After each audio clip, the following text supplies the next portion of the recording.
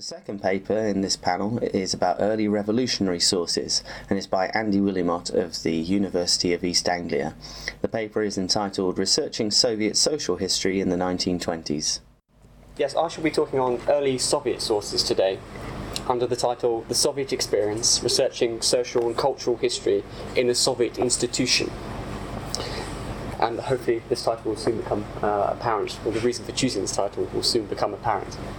Now, the October Revolution brought Lenin and the Bolsheviks to power on the crest of a wave, apparently driven by the inexorable forces of history.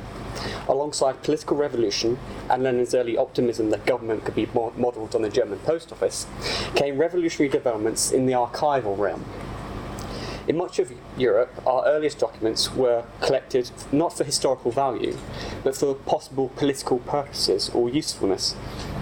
This was true of Russia.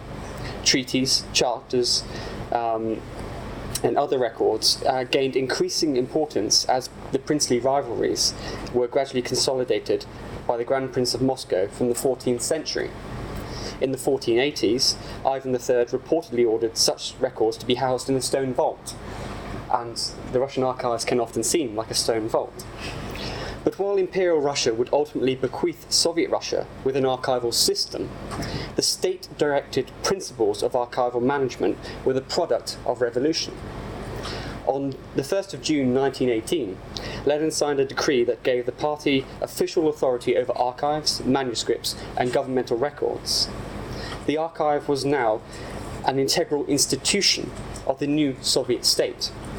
All archival materials and manuscripts were nationalized.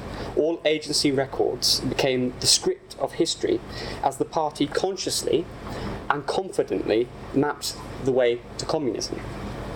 From revolution to the ideological battleground of Cold War, the Soviet archive remained an historical entity, a reflection and product of the experiment it was charged with recording. To some extent, this is true of all archives in any modern developing state. What we choose to preserve reflects upon our contemporary attitudes. But in the Soviet case, it is marked by the degrees and its overt nature. Indeed, anyone with recent experience of the Russian archive will tell you that they often remained a bastion of Sovietism. Many here today may have missed the opportunity to experience Soviet Russia firsthand, something that our supervisors are keen to remind us. But there are still tasters out there. The Komsomol archive, or division of Argaspi, for instance, of which I have particular experience and fond memories, is run by Galina Mikhailovna, a former member of the Komsomol Central Committee, prone to randomly halting research to quote Stalin or share in her reflections of the good old days. Once you experience one of her biographical ramblings, when she informs researchers that she lost both her parents in war, was held in a prisoner of war camp, and didn't see her sister again until the 1970s, one soon learns to appreciate her stern manner. So it's not just the crumbling infrastructure and the decaying buildings in which these archives are held that conjure up the image of Sovietism. It's the actual culture within them. When organising this event, we were keen to avoid horror stories, and I hope what I'm telling you now isn't deemed a horror story. But it is important to note that these institutions maintain their own cultural ecosystems, if you will allow me to spoil Katrina Clark's metaphor. When entering up into this world, it is beneficial to display Komsomol virtues such as discipline, respect, and on occasion to toe the party line, so to speak, in regards particularly of your tiema, and when explaining your work to the archivist or attendant, something that the next paper by Jonathan will extend upon. Moreover, remember that the personable, not the technological, still holds key in the Russian and former Soviet archives, something that Claire has obviously experienced. More often than not in the West, we expect archive lists to be electronically available so that we can hit the ground running when we arrive in the archive. And while there are exceptions, in Russia one will rely more heavily on the knowledge and grace of the archivist. And clearly, the Russian archive is more than a simple repository or a neutral setting to partake in a spot of friendly research. The Russian archive has long captured scholarly attention. Western perceptions and predictions regarding the previously mysterious entities or contents of these mysterious entities have played a key role in the development of the historiography of our field. As the Russian Soviet archives first started to open, Patricia Grimstead asked two pressing questions.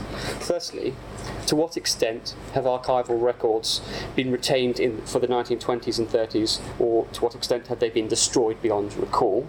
And secondly, has an adequate reference system been developed for historians to explore and select appropriate materials? Again, something that we have all had trouble with.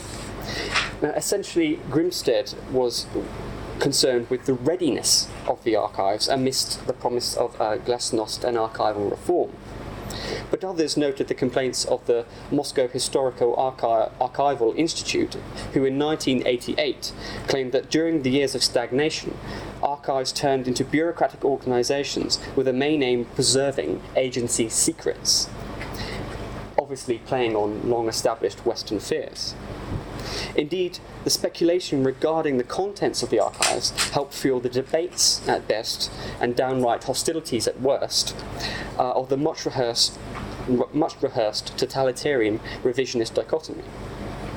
In this environment, figures such as Fitzpatrick, who as a foreigner and a woman faced particular criticism, make the Orlando Figes saga look rather trivial or small scale. One rather personal review at the time read, Fitzpatrick's husband, Hugh, was Feinsod's student and acolyte, who had been designated to help prepare in the new edition of Feinsod's How Russia is Ruled. But after his mentor's death and his marriage to Sheila Fitzpatrick, an old-fashioned, old-left historian, Hugh changed his views. Fitzpatrick at this time, with her emphasis on the social forces within the institutional arms of the Soviet edifice, evidently earned the title of a corrupting Trotskyist. And Daniel Field remembers, several years ago, I heard Fitzpatrick present a paper on the incidents of terror among the elite in the city of Moscow. I was surprised and bewildered by the fury the paper aroused in some members. I pondered the incident, drawing on half-remembered gossip, and wondered whether it was the reputation of the speaker or the expectations of the audience that, rather than the substance of her presentation, that aroused such passion. So, given this environment, it is not surprising that figures such as Fitzpatrick, as well as Getty and Viola, and many others, turned to the archives, not just as a way of good historic practice, but as a means of legitimizing their views. Using the term archive rat to stress their professional credentials. Thus, the inadequacies of the collective characteristics of dissident sources, namely the fact that they all seem to reject Soviet life, they are born of incidents leading to emigration or a personal horror of some kind. All these problems became even more apparent. While Robert Conquest reminds us that hitherto the best, though not infallible, source has been political rumour at a high level, or indeed from police sources. So thus it obviously didn't take long for the practical value of archival research to shine through, especially for those looking at early Soviet Russia, when thematically concentrated material and extensive cross-referencing in the catalogues made or brought a new directness to research and our ideas. Furthermore, extensive, almost daily policy recordings enabled the researcher to see how and when decisions unfolded with a new precision. And indeed, the archives still allow us to do this. Another surprising benefit pertaining to document credibility was that if researchers found that if there was editorial interference, it was unlikely to be cuts or doctoring. Rather, censoring comes in the form of files simply marked secret. This is perhaps one of the two true ironies of Soviet history. The state, meticulously maintaining the script of history, again, conscious development here, created a wealth of documentation that was simply not obtainable for so long. And by 1990, Fitzpatrick was confident enough to say that social history had now come to the fore.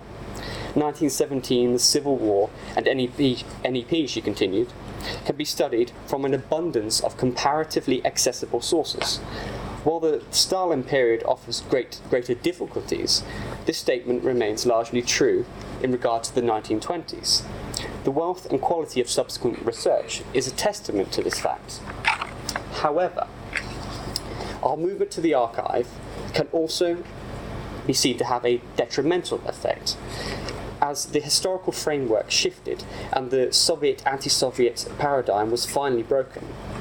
Something of an archival fetishism developed, perhaps prevalent among some American scholars and some scholars that younger scholars that we also met out in Moscow.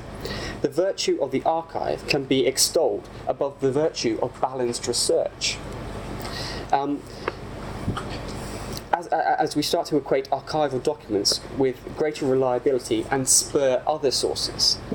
But good research requires the use of both the ephemeral and the official. In reality, the writing of social and more recently cultural history still faces substantial obstacles. The very structure of the archive and the cataloguing of libraries reflects the party's obsession with party and political history. The conceptual framework does not lend itself to all modes of history. As state institutions, they recorded an almost dizzying array of general meetings, minutes, stenographs, and even scribblings from one Soviet institution to another, from the highest to the lowest level. Researchers of topics such as heroism are presented with greater pickings within this archival structure, these materials being highly valued by the old Soviet and current Russian state. But most researchers will find themselves thinking laterally as they try to piece together their projects. My research on the experimental living habits of young Komsomol and youth members had no place within the archival structure, no home, no single place to go to. Nor did the cultural themes attached to it, such as activist visions of Soviet culture or общественность. It required many painstaking hours of intelligent guessing and the kind of page turning that will leave your fingers red raw, which is a likely occurrence considering the poor quality paper upon which most of these documents are printed. One should combine these, the ephemeral and the official, chasing down leads from each source as they arise. And luckily, this is where the personable within the archive structure proves itself very useful. I would often present newspaper cuttings to various archivists, or mostly Galina Mikhailovna, who could then suggest possible avenues of research or either particular documents to look at. These copies can also be used, or can be useful, when trying to explain your topic to an archivist who will often be comfortable within the guidelines of their own opusy, but struggle to understand your tema.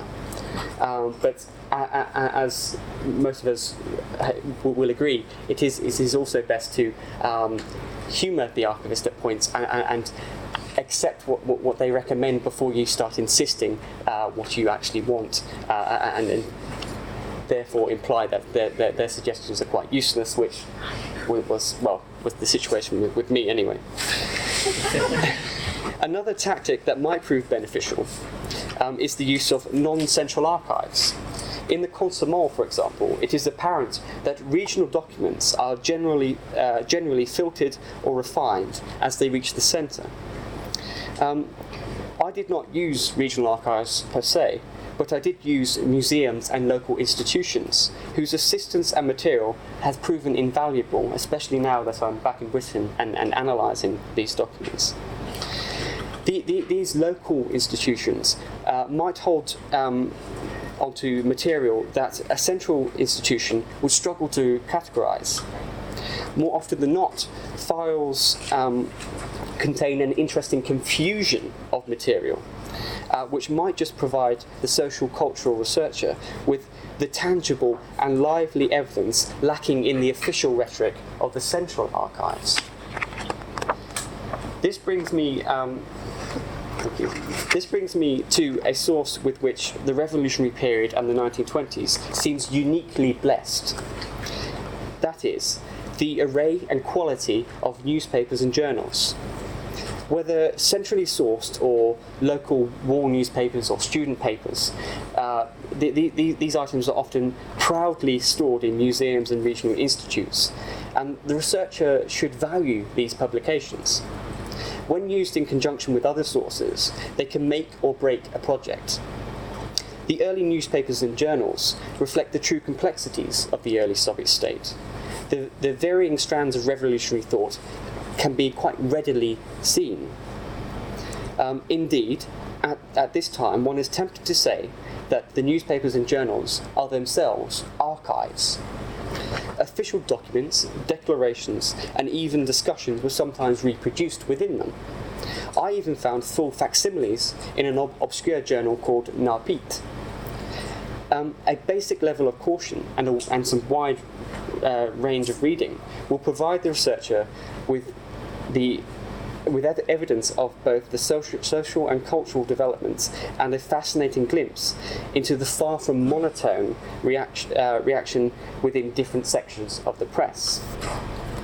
And indeed, these sources should be read with no less caution than the archives, and they are no less useful. As Serhiy Yakelchik, if that's pronounced correctly, said in his article Archiving Heteroglossia, in which he says that we can see that many were writing for the archive. Instead of speaking Bolshevik, they were writing archives. So we need to be cautious of their conscious and committed effort to adding to this narrative that would ultimately lead to communism and presumably glorify the path en route. Thus, that relic of Sovietism, the Russo-Soviet archive, can continue to provide us with stimulating and good histories, but they will always require intelligent, imaginative, and determined research. Thank you.